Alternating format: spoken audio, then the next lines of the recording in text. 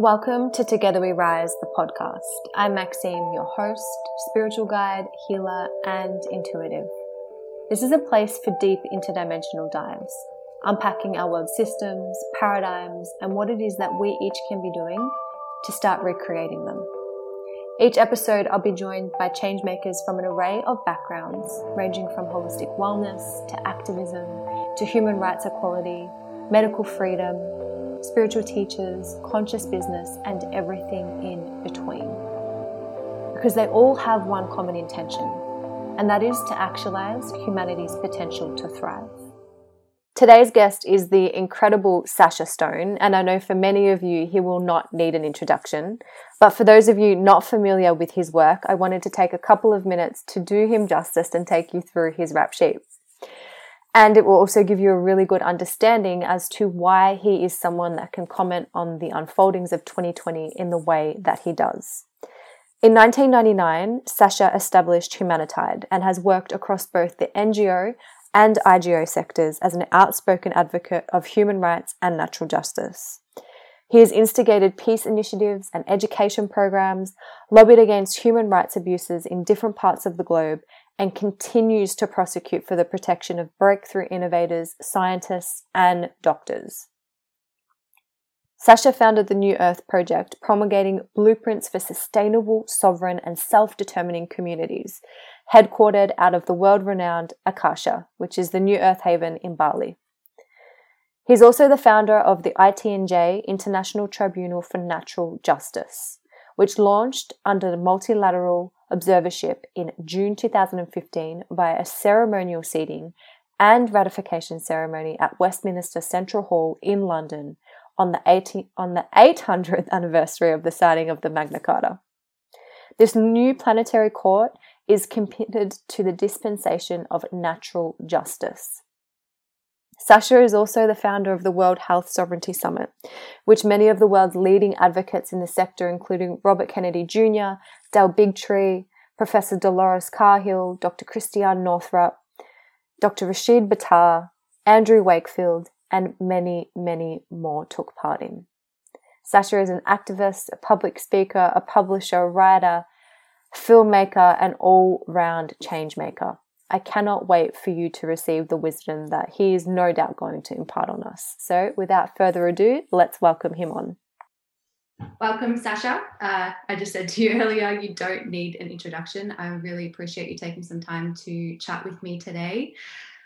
And I really just wanted to pick your brain a little bit around, the happenings of 2020. It's something that you're being very vocal about. And obviously you've been doing this work for decades. It's not your first rodeo, so to speak. Yeah. And I would love to just start there in terms of, how did we get to this point? Because this is what I'm seeing here in Australia for a lot of people. They're waking up to the stuff that's been going on for so long, and now it's in their faces. They can't avoid it. Well, to give you a good metaphysical answer, how did we get to this? The this is the that. The that is the this, meaning to say that we planted the seeds to this a very long time ago. I always use inverted commas for time, because time is the greatest myth. It's the thing that doesn't exist, and yet it's the creature that programs death into the field, the idea of time. And that's something which I love talking about. But that is the this. We planted the seeds of the geometry of now, generationally, historically. And it's all been part of the journey of discovery through the trial of separation. That's, I think, the most generic way of describing your journey and my journey, which is the trial of separation, and the regenesis and the recommunion and coming back to source and finding our way back home. And on that odyssey, that great noble journey, hopefully a noble journey, we bring with us ourselves all of the experiences and the relationships incarnationally, which to those of us who attune ourselves to high frequency sets and just keep standing in that flame, I think that what we do, the function is to bring lower realms of expression with us on that journey toward emancipation, toward so-called enlightenment. And so I don't think that it's a hero's journey that is a lost purpose. I don't think that any part of it was meaningless. I think that that's the point. Every single step on that journey has resonance, has meaning, has purpose, has relevancy. Now, whether you find relevancy in your own hero's journey or your own noble path, that's another matter altogether. And I think that the syndrome that most afflicts most people most of the time, sadly, is the fact that they do not find relevancy in their lives because they are projecting and looking externally at appearances, and they're seeing that they're living in some shitty tenement block or whatever. Maybe they had higher objectives when they were younger in life, however it plays out. Mm-hmm. That we make the mistake of looking around us and thinking, well, this is a curse, this is an affliction, this is an abomination, this is not what I'm, and that's a mistake, because that brings about acrimony, it brings about bitterness, it brings about regret. And all of those things are false light. And we make the mistake of identifying with bitterness and regret. So the this is connected to the that. And as long as we can make peace with the fact that we seeded every aspect of the this, of the now, every aspect of it is perfectly congruent. The architecture, the engineering, the mechanics is always perfectly situated in the now. And to own the now is to absolve it, is to be able to transmute it and then transcend it. And that's the beauty of the living flame. It always offers pure and perfect redemption, salvation, and absolution. And, the thing that was just coming through the most strongly as you were saying that is that self-governing, that, coming back to self and that reclamation of self, that within everything that's happening externally, that's really the call for so many of us right now. Instead of it being this thing where we have to be reliant on external systems like we have been to be in control of our lives, that's the way that we lead our lives. It's leading us back to that place of self. But then within that, it's the collective gets shifted through the self, which is just what I was kind of receiving back, just listening to you then. And I guess with everything that's playing out in terms of the wider constructs, the systems, the structures, because obviously we live in a interdimensional world. And this is what I love about your work, is that you have such a deep understanding of all aspects of that and how it plays out in the physical and in the current paradigm of things as we shift and evolve individually. How is that, or how is the power of us doing the work within ourselves and continuing to come back to that place of center and, as you say, standing in the flame, influencing what's happening in the external right now? Well, I can't speak to anyone else's journey, but I can speak to my own, and there might be some congruence in speaking about my own journey for others. My box of tricks or navigation set includes a couple of things. One is irreverence. And I've spoken about this a few times lately. But to be foundationally irreverent, I think, is a very good thing because of the falsity of the dominion and supremacy of cult programming through the religions and the churches over the last certainly couple of thousand years. Actually, no, bugger that, going back 5,000 years since Sumerian times. So we've got at least 5,000-6,000 years of cult programming. And I think that a healthy quality to incubate nowadays, curiously enough, is irreverence, to not be reverential toward the things that we've been programmed to revere, but to be truly reverential to the things that we haven't, which is the absence of usury and profiteering, kindness, sweetness, tenderness, gentleness, timorousness, things like that. I mean, to just really cultivate the flame of our humanity in its most fragile aspect. That to me is the absence of, it's where we should be reverential toward that.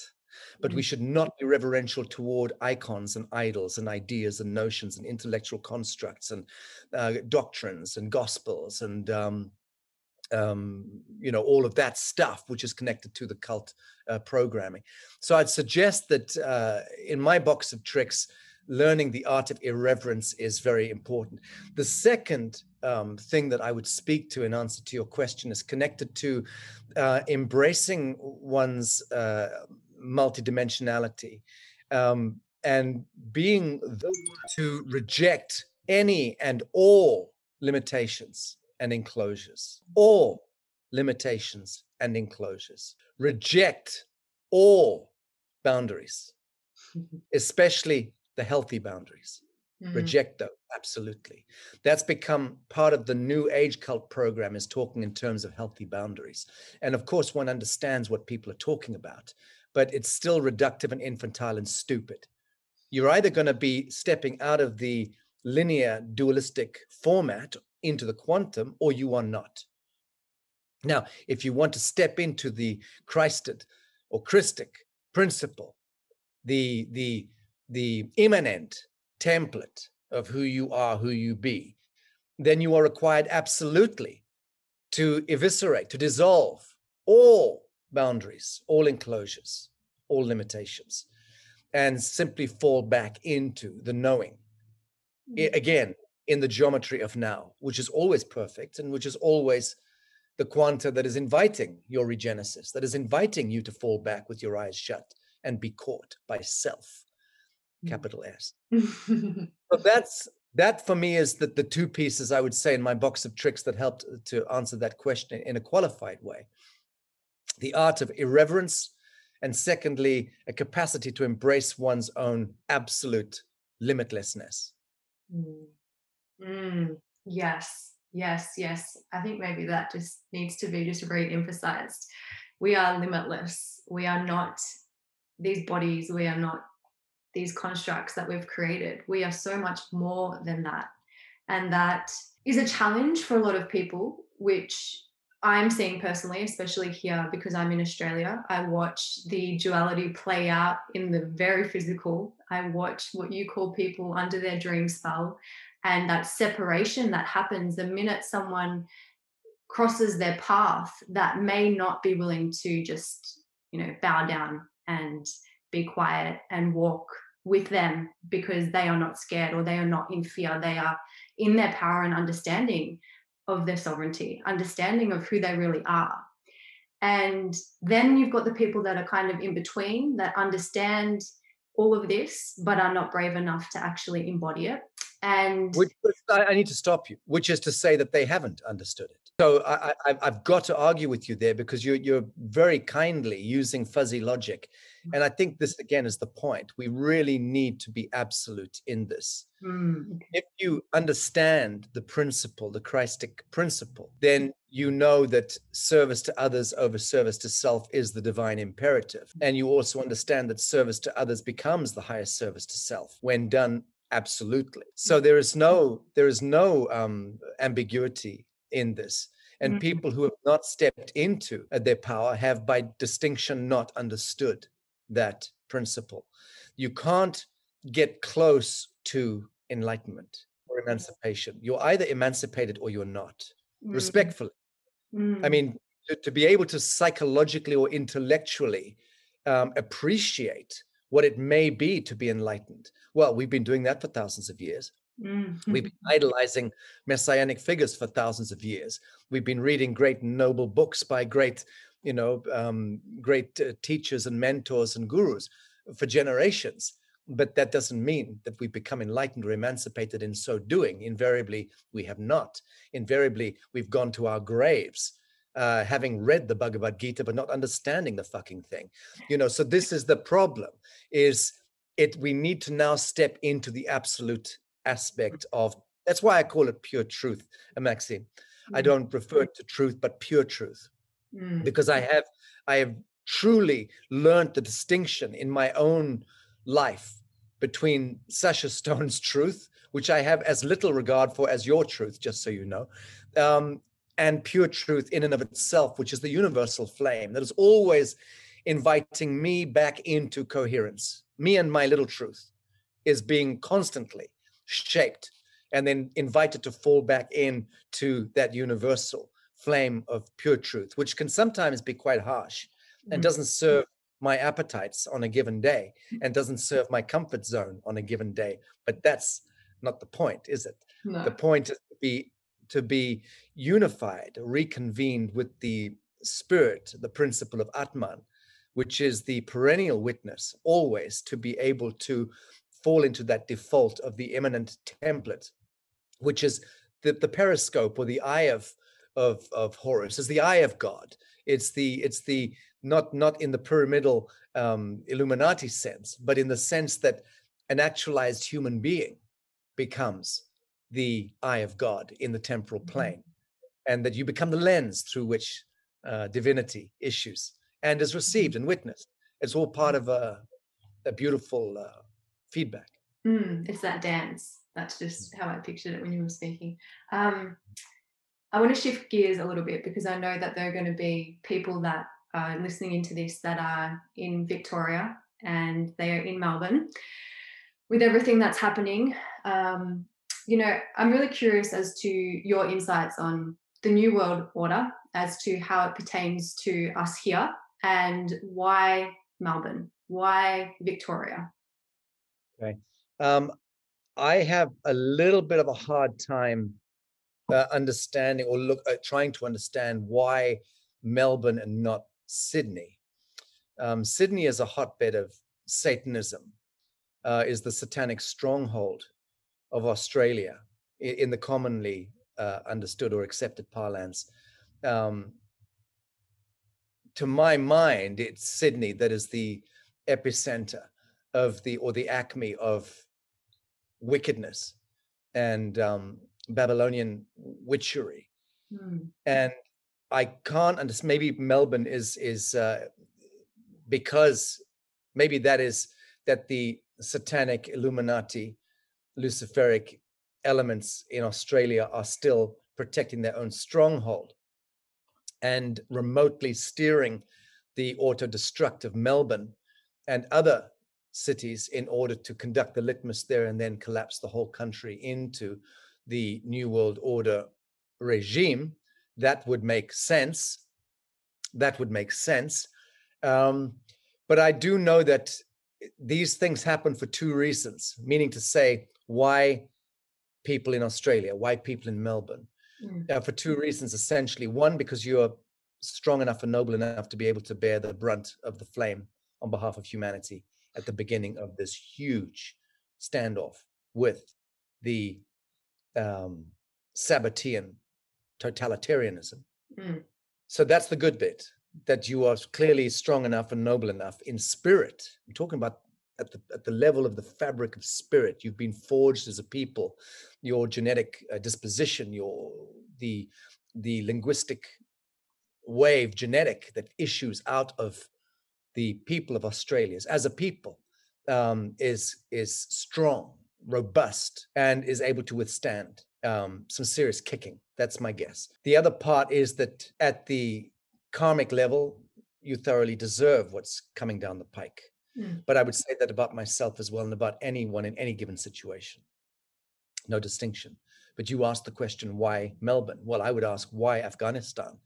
I would ask, why South Sudan? I would ask, why Yemen? I would ask, why Burkina Faso? I would ask, why Central African Republic? I would ask, why Papua? I would ask, why Tonga?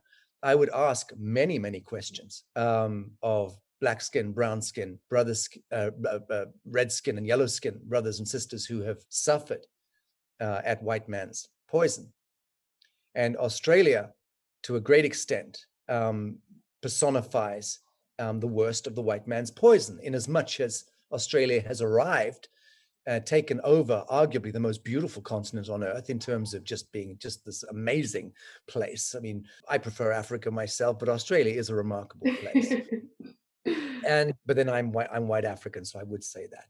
It is an amazing continent, and there's a very small population, and you people are so blessed to live there and to be born there. So there's has been a tremendous blessing in being Antipodean and born in that part of the world. But in a sense, obviously, one needs to look at the karmic consequence of empire. And I will wager that in the Akashic record, you would discover that most, if not all, Australians born today were inhabiting the soul family of the pioneers, of the white supremacist pioneers of Australia, in much the same way that the Native American Indians who are sitting in reservations in North America, many of them absolutely destitute, dissolute, drunk, and addicted to gambling and crack and God knows what else. I'm making a huge crushing statement here, but follow my logic. There is a lot of desecration of the fabric of soul amongst the Native American Indians. And a lot of pathos is carried into this generation of Native American Indians. And that is because they are the souls of the white men who perpetrated the original crimes against them. And the white folks are required to live out the end of days before the regenesis occurs. And similarly, that's happening in Australia between the First Nation peoples, the Aboriginals, and the rest of the population. So it's always an interesting thing to look at the geometry of the soul and obviously taking into account the consequence of karmic consequences. Yeah, and it's so multifaceted, which is why I wanted to ask you that question, because there's so much fixation on just the physical, again, constructs of is the government, it's the people that are in positions of power. And it's like, yes, those things are a part of it, but it's not the only thing that's driving what's playing out. No, well, that's the least of it. I mean, we like to believe that what we're experiencing at the hands of tyrannical and despotic governments is them and us. But as I've been saying for months since the genesis of this pantomime, the them is in direct proportion to the degree to which we have surrendered our consciousness. And so the them coming back at us is our guru, our teacher, saying, hey, I'm Dan, whatever my name is, that twat who runs your country, Scott and Dan, these criminal. Dan Andrews, the Premier and Prime Minister. Right. These creatures, these archetypes that for me personify the most perverse, sadistic aspect of the unrealized patriarch. These are not men, be clear. These are not men, okay? There is nothing about them that is realized as a man. They have skid marks in their underwear at the psychic level, at the soul level, and at the physical level. These are not realized human beings.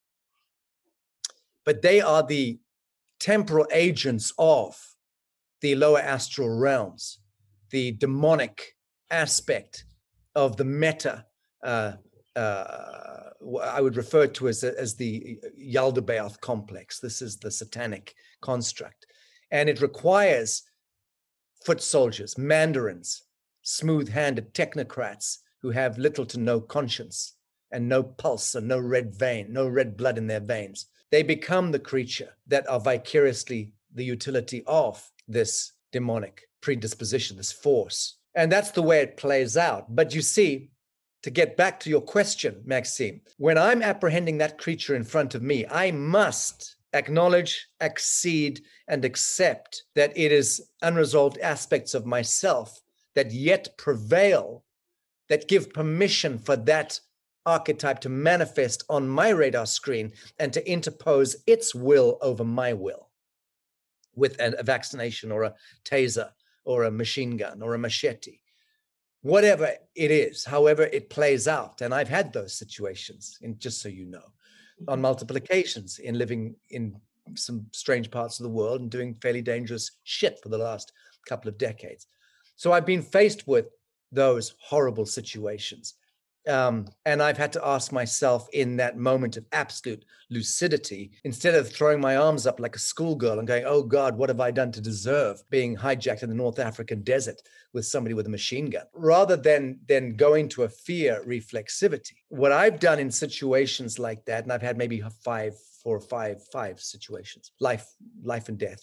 And what I've done is acknowledged and then even cultivated this flaming that happens in that situation. And I'm talking about this because people sitting in their apartments in Australia who are under the dictate and the tyranny of these criminal sociopaths and these morons in costume masquerading as police, okay? Absolute godless, gutless, gormless morons. But those creatures wallowing around in crimpling costumes with tasers and guns and batons, that again is a unique archetype that you permission to manifest on the radar screen of life, given the absence of a certain resolution within the fabric of your own experience, your own soul, your own journey, because we are all the archetypes. I am the Madonna. I am the Messiah. I am the Diablo. I am the great usurer and the profiteer. I am the Shylock and the Sherlock and all of these archetypes. Okay. We are those because that's part of the universal state of the human genetic. We are just this incredible, multifarious, multidimensional creature. But where our spirit, our will defines that journey within that miasm of expression, that becomes the hero's journey. That becomes the noble journey, is the choices you make. And that's where free will operates within something that's otherwise regarded as predestined or destiny, fate. Yes, they do coexist, but you have to be very, very humble to be able to understand the distinction between free will and fate. It's not something you can read on a paper napkin and understand, trust me. But the thing is, with these people who are facing the tyranny of government and the tyranny of the state, the moment you really, really own the now, own your story, forget the national story and the cultural story and the story of other people in Melbourne, just you and your story. Use this compression of evil and false light and scariness. Let that just be the compression to realize the diamond within your soul. And the diamond within your soul can, must, and will emerge if you own the now. If you are able to look in the mirror in the present moment and go, I am not a victim. I'm again repeating myself. I apologize to people who are sick of hearing me say this, but to me, it's the single most important action we can take in our lives. Each of us, because I've done it, is to own that you are not a victim and to really release yourself from that imprisonment, that self-imposed imprisonment from your supernature, is to believe that you're a victim. Ever. Not for one instant, not even when you've just been hit by a bus, not when an asteroid comes through your ceiling and hits you in the bed. No, not when you're the one person on the trek that gets bitten by the wasp. It doesn't matter what's happening to you. You always need to own absolutely that you're not a victim and that every single aspect of the geometry in your life is the greatest gift to you in the now to invite you back into total coherence with the supernature or with the celestial blueprint, however you want to couch this to yourself. So you see, what I'm trying to do, Maxine, is answer your question by offering a tremendous repertoire here, not of hope, but of limitlessness at how you engage and deal with what would otherwise be hopelessness and despair. Treat the day today, what you're experiencing and witnessing in your home. Treat it as the alchemist laboratory. Truly, wake up in the morning and treat your day as pure alchemy at the soul level.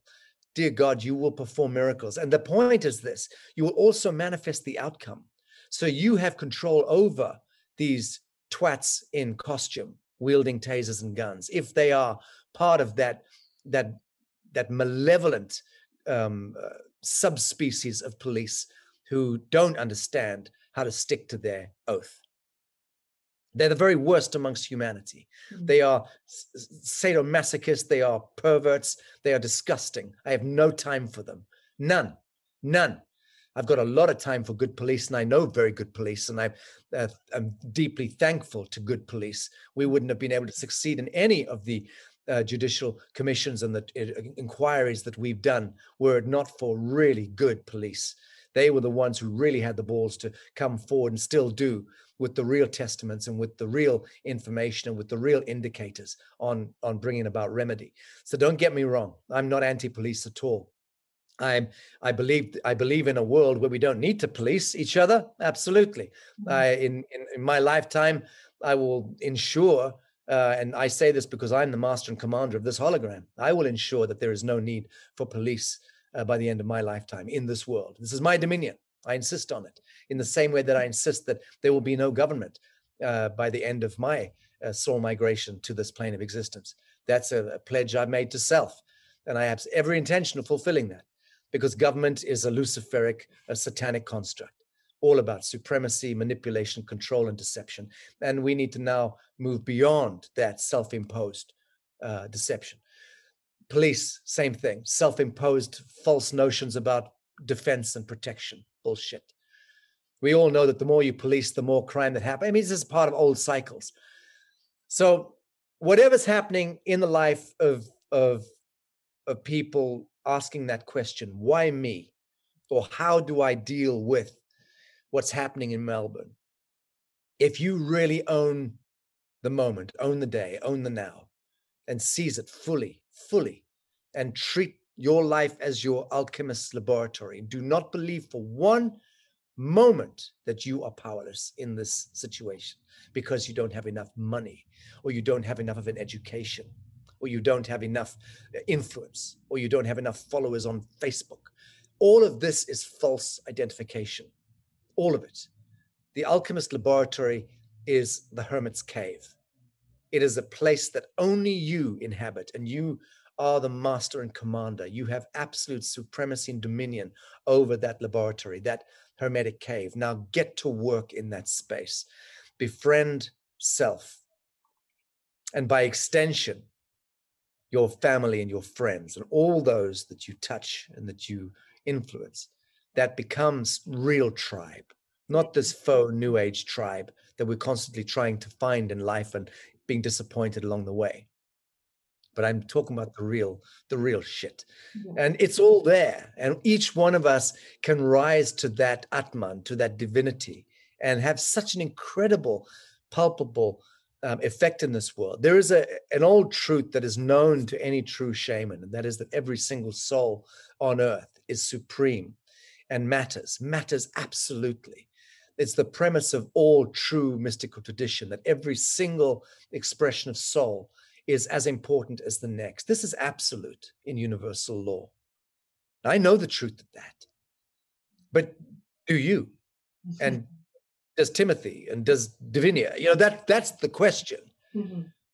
You can seize that fire and own that space, and then become the arbiter and then the manifester of the outcome. Sorry, I've rambled on a bit there. No, this is someone needed to hear that, because you said the words "you matter." And this is it. No one is less than or more than anyone else. And that is something that we've been doing for eons as well. We are all made of the same stuff, and we are all that magnificent spark of light that you speak to. And we need to come back to that remembering. And it's when we get forced in and people still don't want to go there. This is the invitation. Go inside. That is where we get to recreate from, because when we land back into that true place of power and center, it ripples out into the greater whole too, because that is where we create the true change. It's not just through our physicality. It's through energy first, and then everything else gets to meet the frequency of that. But first we've got to raise ourselves up and understand that. So when you said you matter, I just want to reinforce that for people, because you do. No, that's lovely. And underscore that even further, if you will. The greatest way of stepping outside of stage 4 cancer, for anyone who has stage 3 or 4 cancer, or 2 for that matter, or stage 1, the greatest way of stepping out of a cancer is to begin doing something like ceramics. So I'm serious. Just go and create. Go and make stuff with your hands. Mm-hmm. Go and learn how to make things. Go and learn how to tend the garden. Get into the mud. Yes, you're sick. Now go and get unsick. Get on your knees. Go in and weed the garden and connect to the living soil. and start to plant and start to care and start to craft with color and texture and form and conjure beauty into this world in any which way, any way you can do it in your small way, it's a huge benefaction. You must step outside of constriction and fear and entropy and disease, decay and death, and you must learn to fashion things and make things and create things. Take up origami if you're stuck in a hospital bed. Trust me, get a book on origami or go online, get some paper from the nurse. You'll walk out of cancer. If you place yourself fully into creativity, into art, and then begin to rediscover just the simple joy of, and this is the Christic message as well, of seeing the world through the eyes of a child, how incredibly true and powerful that is. If you can do that, doesn't matter if you're 68 years old or 74, 82, it doesn't matter what your age is. You think you've got some fatal illness and it's over. What are you going to do? How are you going to walk out of this? It's taken you 60 years of chain smoking and fucking up your system to get poisoned to this degree. You think it's over. No, it's not over. Understand this. This is written into universal law. You are the regenesis and you have that capacitance. Only you actually have that capacitance to reignite that spark. It's your dominion. You own it. So long as you are in this temporal veil, so long as you are incarnated into 3D form and flesh, you are the master and commander, but you need to know it to activate that power. And the way of getting out of cult programming that you've been used to since the day you were born is to express yourself with creativity and with affirmation, and to be absolutely non-negotiating in your aspect here. Just begin to rediscover the world through the eyes of a child and start to apply art and not money and time and fear. And I really recommend that to people now more than ever before, because there's also light coding influxing the world right now, and that's a purely astrophysics and astronomical phenomenon. But that vibral or ultraviolet UV light coding that some would speak to as the gentian flame or the violet flaming and the Saint-Germain principle, all of which is variously true, some of which has been hijacked as well by the satanic and Illuminati nomenclature. But the influx of ultraviolet and vibral light into our quadrant of the solar system and the universe right now, and the galactic plane right now, is real. And that is actually creating a capacity or a propensity to self-heal now 100 times more efficaciously than you could do 5 years ago, 50 years ago, 500 years ago. So take that gift. This is the true ascension. This is the grace of God as it manifests in the astrophysical, astronomical plane of existence. But you need to know it, again, to activate it and to embrace it and to make use of it. And there really is that level of healing happening at the moment too, for those of us that, or those that are brave enough to actually embrace it and do the things that you've been suggesting, because there are a lot of people that are just doing those things without necessarily having the conscious awareness as to why they're being called there. It's just, they're wanting to do something with their time, but really indirectly it is healing, it is lifting, it is taking them to new places. There was I just wrote a couple of notes before we jumped up because I wanted to make sure that we covered everything, but again, I just kind of wanted to, because I love hearing all of this from you, but I know that there are a few people that want to hear some of the other things that you've been saying that you've got to say. So just going to shift gears again a little bit around the moment and what your views are on that and where that's going.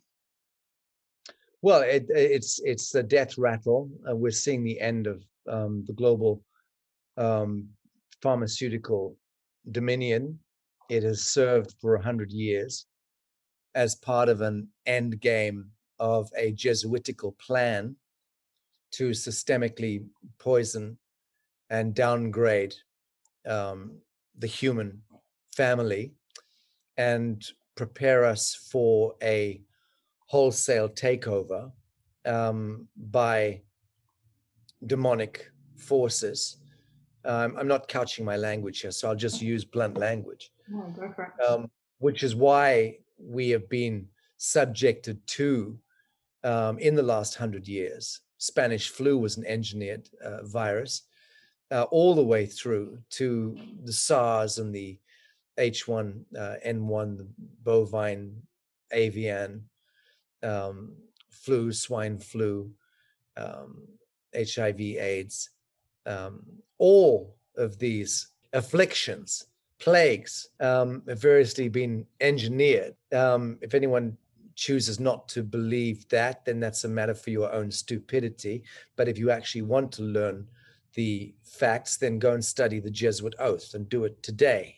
Go online, study the Jesuit oath from start to finish. Understand that every pope, cardinal takes that oath, okay? That's the underpinning. That is the foundation stone, central tenet underpinning the satanic aspect of the Christian church, which is the whore of Babylon. Okay, so if you want to understand how and why war and disease and poverty have become the three pillars of our civilizational model, now you will understand it once you read the Jesuit oath. That's the basis also of the round tables, the secret societies, the subversion of Freemasonry, the satanic cultism, and all the rest of it. So familiarize yourself with all of that, because that helps you to contextualize how it is that we've arrived at where we've arrived.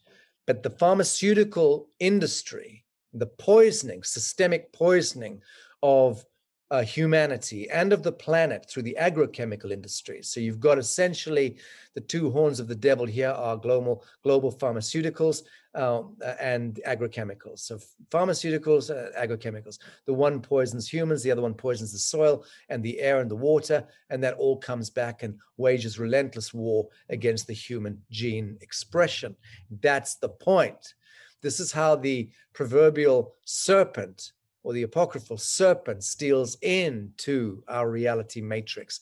And bit by bit, it erodes and defiles our integrity at the physical, psychological, emotional level. So we are attacked through drugging and being drugged with these chemical toxins and poisons, and the fluoride in the water, and the electromagnetic frequencies in the air, and the depleted uranium frequencies in the atmosphere 10 kilometers above us, creating this fallen light of Atlantis, this constant soup of toxicity, which has a direct palpable effect on every single cell molecule in our bodies, and affects the spin of the atoms in the matrices underpinning the cells of our bodies, the capacity to receive light itself into the cells is affected.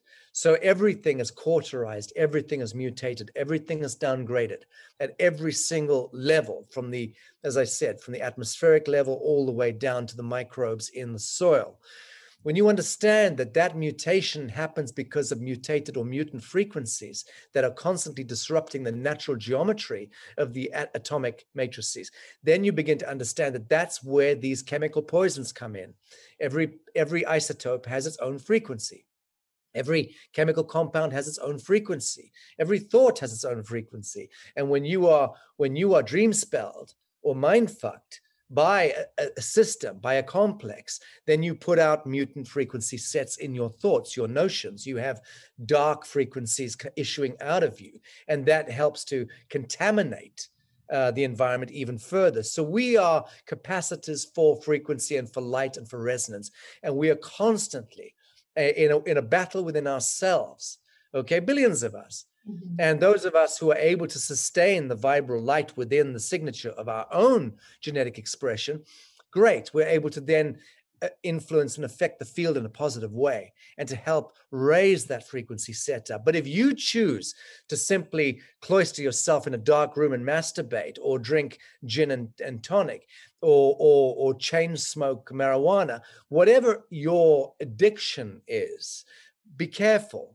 Step back from that, because it's your addiction to appetite that brings you into base frequency sets. I'm not saying it's bad to masturbate, and I'm not saying it's bad to drink alcohol or to smoke cigarettes and to enjoy them at this kind of surfing level. One should get through the day how you need to do it, baby. That's my take.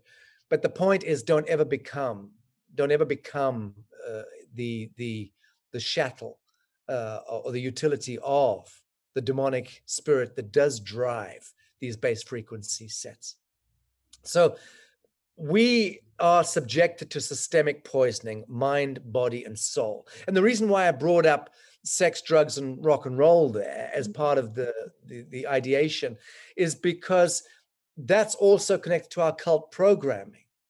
And so the way in which that we were all born and started looking at flickering television screens and watching, these programs which have emerged now into very sophisticated Netflix type, deeply immersive, deep psychodrama type series, which are quite demonic in the way that they've been engineered. Trust me, 9 out of 10 of them are absolutely Luciferian. They are part of cult programming. Very clever, very, very clever. But that's what they do. They're creating memes. They are legitimizing the diabolical and the demonic and normalizing it. And they are ridiculing and marginalizing the noble and the goodly and the righteous and the judicious in us and our families and our communities and our society.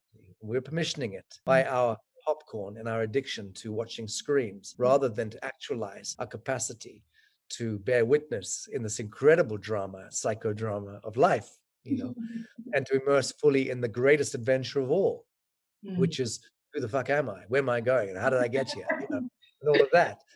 So this is the thing. Look, to go back to the Rockefeller Foundation, the Rockefeller legacy was as a extension of the Rothschilds and the Pazers and the Dragoons and the Khazarian mafia and these satanic bloodlines.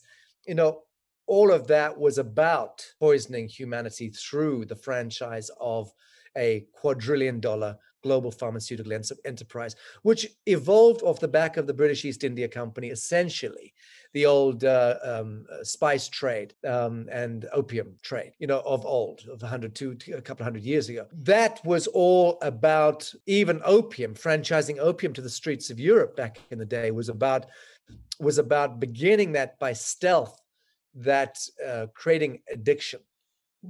And being able to then control people through their addiction. And that then went on to, prohibition, alcohol in the turn of last century, in the 20s and the 30s, and all of the games that were being played there under the aegis of prohibition. But essentially, in a way, culturally and socially engineering hundreds of millions of people around the world into alcoholism and into chemical dependency in that way, from the Native American Indians to the Aboriginals to people in, of Middle America and Middle Europe. We know that alcohol is a huge problem around the world. We know that hundreds of millions of people are sick and die because of alcohol. It's many thousands and thousands of percent more serious than pneumonia or influenza.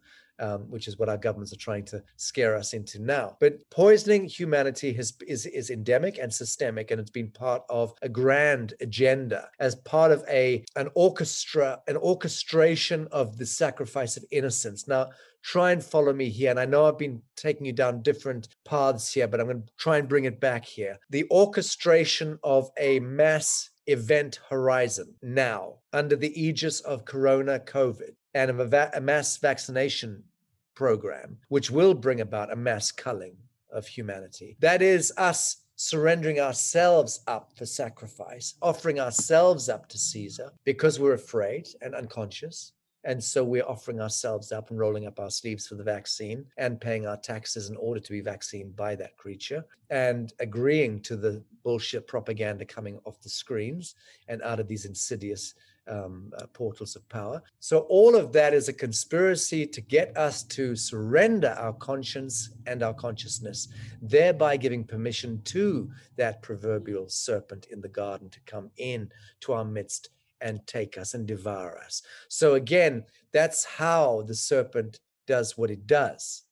It gets our permission. It invites us constantly, like Hiss the snake in the Jungle Book, that's always inviting us into surrendering our conscience just a little bit more, offering us that little Faustian deal, just one, one silver coin across the palm, or just get your foot in the door, Sonny, just take one for the team, however you want to couch that language. That's the stuff that subjugates us into abnegating and surrendering our soul. And at that point, we are fair game for takeover, for takedown. And that's what's going on. So the setup of humanity for a mass vibral light or prana, life force, that we have willfully surrendered into the field that can then be harnessed and become the utility of this off-world Sabbatean draconian intelligence, which intends to try to resurrect its own galactic cycle and continue to live through this plane of existence for another galactic cycle. Well, that's not going to happen because the timelines have already bifurcated and there is no possibility of that any longer. So that's the great news. The bad news is that we're still living through the very end of the shadow of time and the thrall, the myth of power and time and the draconian dream spell, which is government, which is the Vatican, which is money and the thrall of money and scarcity economics. And all of those stories are entangled in this, in the thing that we're terrified of, the thing that says, I'm supreme and you are a mere mortal, but you must kneel before Cronus, before the Titan, before the king, before the lords of time. Well, that's a choice, again, to kneel before the lords of time, psychologically, spiritually, I'm talking about, and to accede or acknowledge that, yes, the lords of time are ultimately the ones that prevail. Well, they're not. They will if you permission them to, but they won't otherwise. Now, I don't choose death, and I don't choose disease, and I don't choose entropy, and I don't choose decay. I choose the other. I choose the immanent. I choose the ineffable. I choose the limitless. I choose the immortal. I choose the abundant, and all of that. So again, this is where absolutism really helps in clarifying our own soul's trajectory. How do you wish to steer this plane of existence? Not just your body, not just your story. How do you choose to steer the entire planet, the solar system, into a higher expression, a higher outcome? That's the true orgasm that we are all seeking when we're feverishly fucking one another or masturbating or getting off on the perversions of petty tyranny, when we are being cruel to other people and getting a small adrenal rush in so doing. That's the stuff that creates bureaucrats and technocrats, bad ones, and most of them are bad. By definition, you have to be a bad career bureaucrat if you're a pen pusher and simply pushing through statutes, ordinances, provisions, and codes that fuck other people's lives up and penalize them. That's not godly. So it's down to choice. It's always down to you in the now, and to what great extent do you choose to bear that crown and to take that seat on that throne in the now. That's beautiful. I feel like that just sums everything up. You have the choice. What do you choose now? What do you choose moving forward? You get to decide. We all get to decide what we contribute moving on from here. Even in this moment, you get to decide to take in and absorb and receive everything that's been offered here. And, that is, again, where the power for all of us lies, knowing that. I just feel like you pretty much summed everything up beautifully. There was one last thing that I wanted to touch on, because your work with the New Earth Project and the line in the sand that you did over the weekend, that was incredible. Everyone listening, if you haven't checked that out, I would really encourage you to do that, because, and this is maybe something, the last final thing that I kind of want you to speak to is just the incredible amount of people rallying together. There were so many individual movements that were really having the same intent in terms of wanting to see humanity be free and thriving. And they were all kind of moving in their own circles, but now it's like this bridge is happening. And that's what I saw when I watched that on the weekend. I was like, this is incredible, because the power is in numbers, and knowing that there are tribes and communities and people that we can rely on and build those bridges together.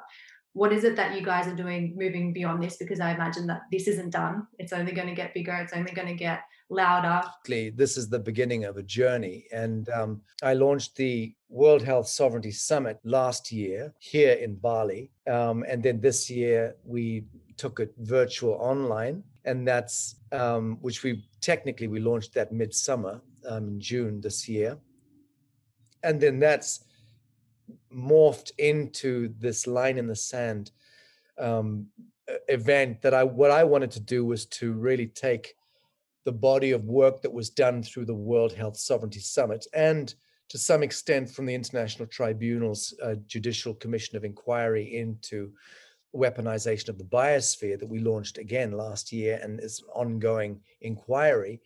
So many of the people, the leading international icons who participated in our event a few days ago, as you saw, the historic speech given by Bobby Kennedy Jr. The other day was half an hour speech. He closed our summit with that, and frankly, that the reverberations of that speech, I think, are going to be heard for years to come. I think he was more down to the wire in that speech than he was even in Berlin, giving that incredible landmark speech a few weeks ago.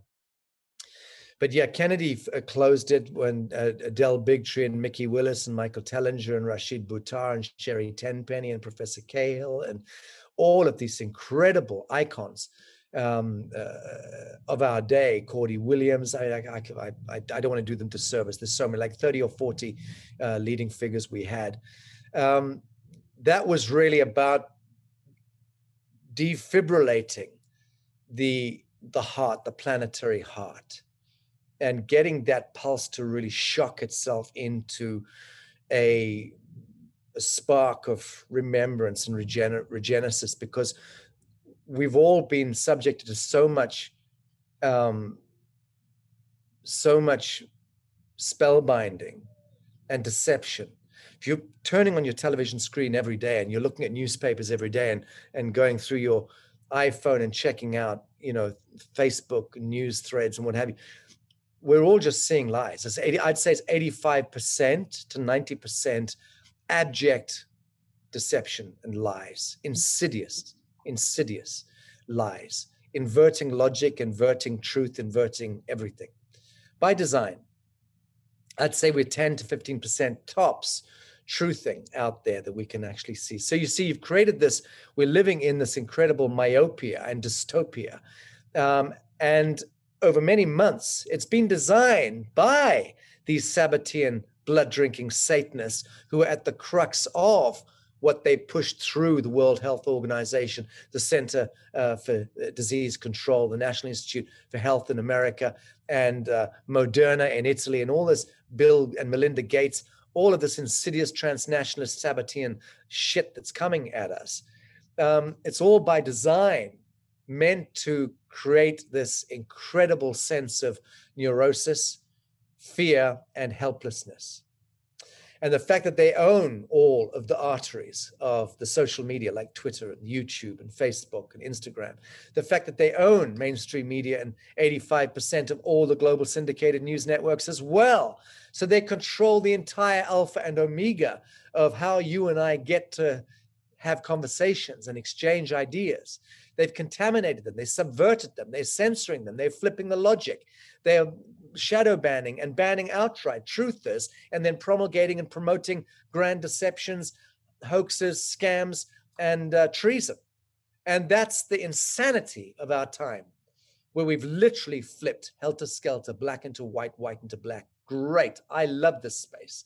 Personally, I love this because for me, it becomes so clear and easy to navigate the Saturnian logic of what's going on. And that's why I wanted to bring all of those people together into the line in the sand event to say, okay, you fuckers, great. You continue promulgating your grand deceptions against 7 billion living souls. You continue hijacking all of our arteries of exchange and communication. All. Take them all. You can have them. They're all false light identification complexes anyway. We don't need that. We just need a few noble souls to come together and to stand in that flame and to, again, defibrillate the true pulse of humanity from within that dream spell the thrall. And that's exactly what we did by the grace of the living God the other day. And yes, that's leading to something else, which will be announced shortly. And it will be unrelenting, I know. Thank you. I have no doubt. And I feel like that is the perfect place for us to finish. Thank you so much for sharing your wisdom with us today. I have no doubt that it is going to be useful for people that have been tuning in.